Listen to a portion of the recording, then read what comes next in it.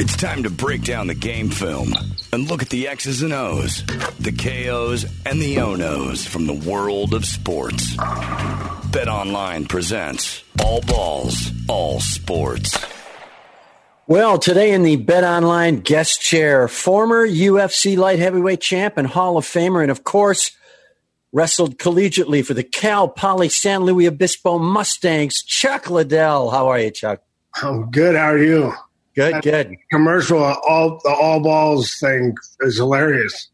Okay. I thought that they were punking me back in the day when I was doing one of those things for pay-per-view, and they keep putting on things. Okay, hey, watch UFC on this station. Watch UFC on that station. Then it said, watch UFC on balls. Oh, come on. But went to the Philippines, and one of the parties was sponsored by Balls, which was their extreme sports station. So it was actually called Balls, so no one was messing with me. I thought someone was messing with me when I read that. Who would mess with you, Chuck Liddell? That's got to be the question everyone's got to ask. Cage Fighter, Worlds Collide. It's in theaters and on demand starting this Friday, October 9th. And by the way, Chuck's website is Chuck Liddell, 2 Ds and 2 Ls, by the way. ChuckLiddell.com is where you go just to get a plug-in for you. Chuck, who do you like? Who do you like in the UFC right now? What are you thinking? I've been making money off of Israel Alessandro or however you pronounce his last name. Yeah, I mean, I like that kid. He's a tough fighter. I really didn't like him before. I spent a couple of days with him in Saudi Arabia, and he's just a cool guy. I really like it. I hadn't really followed him much until then, but he's great. And he's a great fighter. He's fun to watch, and he's a performer. He gets out there and likes to have fun. How about Khabib? Man, you can't say anything bad about Khabib. He's one tough guy. He's able to handle everybody's face. This fight coming up with Gaethje, though, I'm interested to see how it goes. Because I've seen guys be able, if you can get him, if you get past the first couple of rounds with him, he gets and still have some energy left. I mean, you have a shot at him in the third or fourth round. That punch and power could be problems in the later rounds. I'm looking forward to that fight as well. Chuck, was there anybody that you got in the ring with that scared you or that scared you more than others? Like who were the guys you've done? I was never that way. I mean, I don't think I ever. I've never been intimidated by anybody. I mean, I just don't. I always think I can beat you. I always think I can beat the guy in front of me. So, I was never really, and I was, the more someone tried to intimidate me outside the cage, the less it was intimidating. Because I always felt like if you got to really try to do that to me right now, you're really trying to, you're overcompensating. You're worried about me. If you're really trying, because you get the guys that, before the fight, we're fighting in 24 hours, bro. It's going to be a while. You might want to calm down. Right. Calm your emotions right now. It's a little too early to get heated. Now, I guess an interesting question. I mean, you were there at the in the earlier days of UFC and mixed martial arts. Obviously, people weren't getting paid like they're getting paid now. No. They are definitely getting paid differently than they did back when you were. What were some of your earlier purses? Do you remember? The first UFC I fought in, I got $1,000. But it was I was an alternate to a tournament, and actually, if I'd won, I would have got to fight in the finals of the tournament. If I got used, if someone got hurt, and I got to fight in the finals, I would have either $10,000 or $20,000 bonus, which would have been huge back then. The first fight contract that I was offered after the first UFC, after that UFC contract, was 1-1, 2-2, 3-3 for a year. 3 fights in a year, and the total, I think, at the end, if I won all of them, would have been $12,000 for 3 fights. Wow! So we did turn that one down. Dana, that was when Dana was actually my manager, had just become my manager, and that was the first. So we turned that one down, and we went and fought on some smaller shows, and then came back to the UFC, got a better fight contract. But I mean, I got it right before I started. Before I fought in Pride, I got the it was a 5-5, 7.5, 7.5, 7,500, 7,500, and 10 was the first deal Dana got me for the UFC. So you get 10,000 a fight, is it? That was, well, 10,000. I won the first one. Then the second one would have been 7,500 and 7,500. If 75 to show, so to show up, and if I win the fight, to get that another 7,500. Right. And then, but then I fought Kevin Randleman for 10-10, and then knocked him out in the first round. I got asked if I wanted to fight in Pride. There was a 3-way negotiation went on, and the UFC lent me to Pride. I knocked Guy Metzger out 2 weeks later in Pride, and I made $60,000 that month, and that was the most I'd made. That's more than I'd made my whole career at that point. Is McGregor? What's Conor McGregor's status now? I mean, he's still one of the biggest draws in the game. I mean, he really did a really good job of promoting himself, and and the thing with a guy like him is he brings in the fans that just watch. They're there for not even just the casual fans, but the ones that are there because it's a big event and you have to watch it. So the more people, the broader audience you get, the better you're going to get paid. I mean, it makes sense for a promoter. That's what you do. You sell fights, you get paid better. Is he have a fight scheduled? He's been kind of dormant a little bit. Yeah, I think he's been dormant. He hasn't got anything scheduled that I know of. And then he's talking about fighting. Now he's talking about fighting Pacquiao. So, I mean, I ain't mad at him with the boxing fights. I mean, because what do you make, $100 million? Someone said on that other one. I don't know. I ain't mad at him. You're making money, and you got nothing to lose. I mean, you're fighting a boxer, and you're in his sport. It's different. I tell people all the time, striking's different from boxing to kickboxing. From kickboxing to MMA, it's different. They used to always say when all the kickboxers that come into boxing get beat up, that proved that boxing is better than kickboxing. Well, you're having a guy that's a kickboxer fight a boxer. Now you move over to boxing to kickboxing.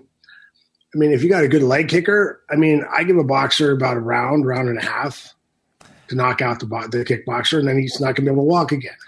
But he's not going to be able to walk for a little while. He's going to barely keep his leg, I have a flattering question to ask you. So, Jeff, when I had my old morning radio studio, we had one of those punching machines. It's basically a speed bag, and you whack it, and it goes back and tells you how many foot-pounds of pressure you hit the thing with. And it's accurate in that if a guy hits it hard, the number goes up, and if you hit it soft, you don't get much of a number.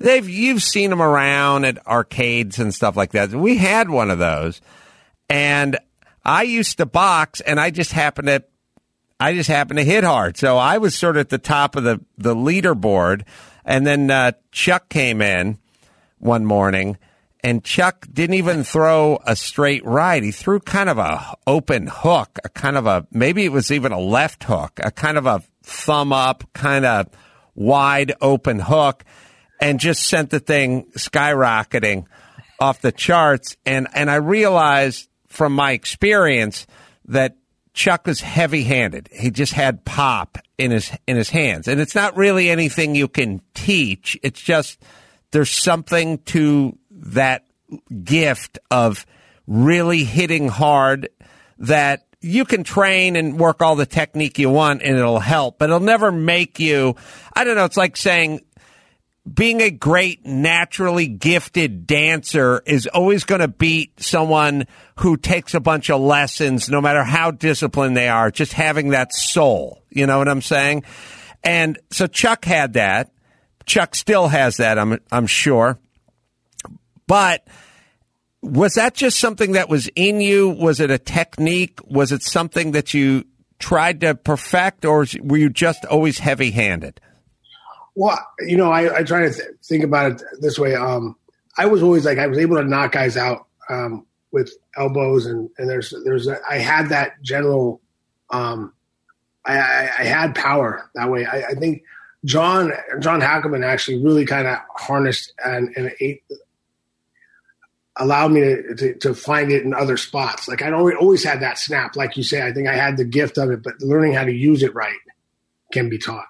Learning how to use it with more than just, because I was really good with like short elbows and I was really good with certain things, but then he was able to get me to where I could drop you with my left hand, I could drop you with my right hand from out here, from different angles. And I think the one I probably stroked with the room in your a little tight there, so I threw like my short right. It's kind of like a hook, straight right. It's kind of mixed between the two is what I threw at it. But yeah, it's a hello, how are you punch. Right. It's very effective. You get a guy in the shoulder with that and knock him out. Yeah, it just make him not want to play anymore. It's just kind of God given. It's just like being fast. You know, you can kind of train to be quick, but guys who just have flat out foot speed, that's just those guys. They're just that's. Yeah, I mean, I think there's a levels to things. You know, like something. Yeah, if you don't have that snap, but just getting someone to know how to use it and when to use it, or how to use it in a fight properly, or time it and do that stuff. That's where the coaching comes in. I mean, there's guys that, I mean, I know some fighters I think are, you know, they're technically sound, technically great, and one of their biggest drawbacks was they just didn't have that natural power. I mean, like a guy like Howard Davis Jr. I mean, I don't remember him. He was my coach. He was yes, and it's the funny thing is you don't remember him. He's one of the gold medalists. I think his dubious honor was the only one from his gold medal class not to ever win a world title. Really? And he won the most outstanding in that the Olympics he was in, and he was he's in there with a lot of good guys, with Spinks and all those guys. But he's around those times, and he was great he was really fast and really technical. But when they figured out he couldn't hurt him, guys just start walking through him. So when he started fighting the bigger name guys, they just, oh, he can't hurt me with that. Okay, I'm just gonna eat a couple punches and hit him.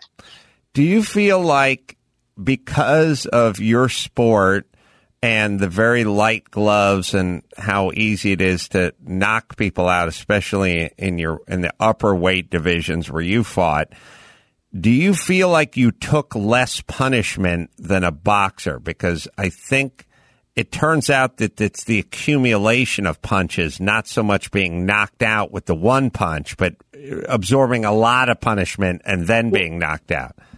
I think there's a couple things that really helped us have less damage than a boxer.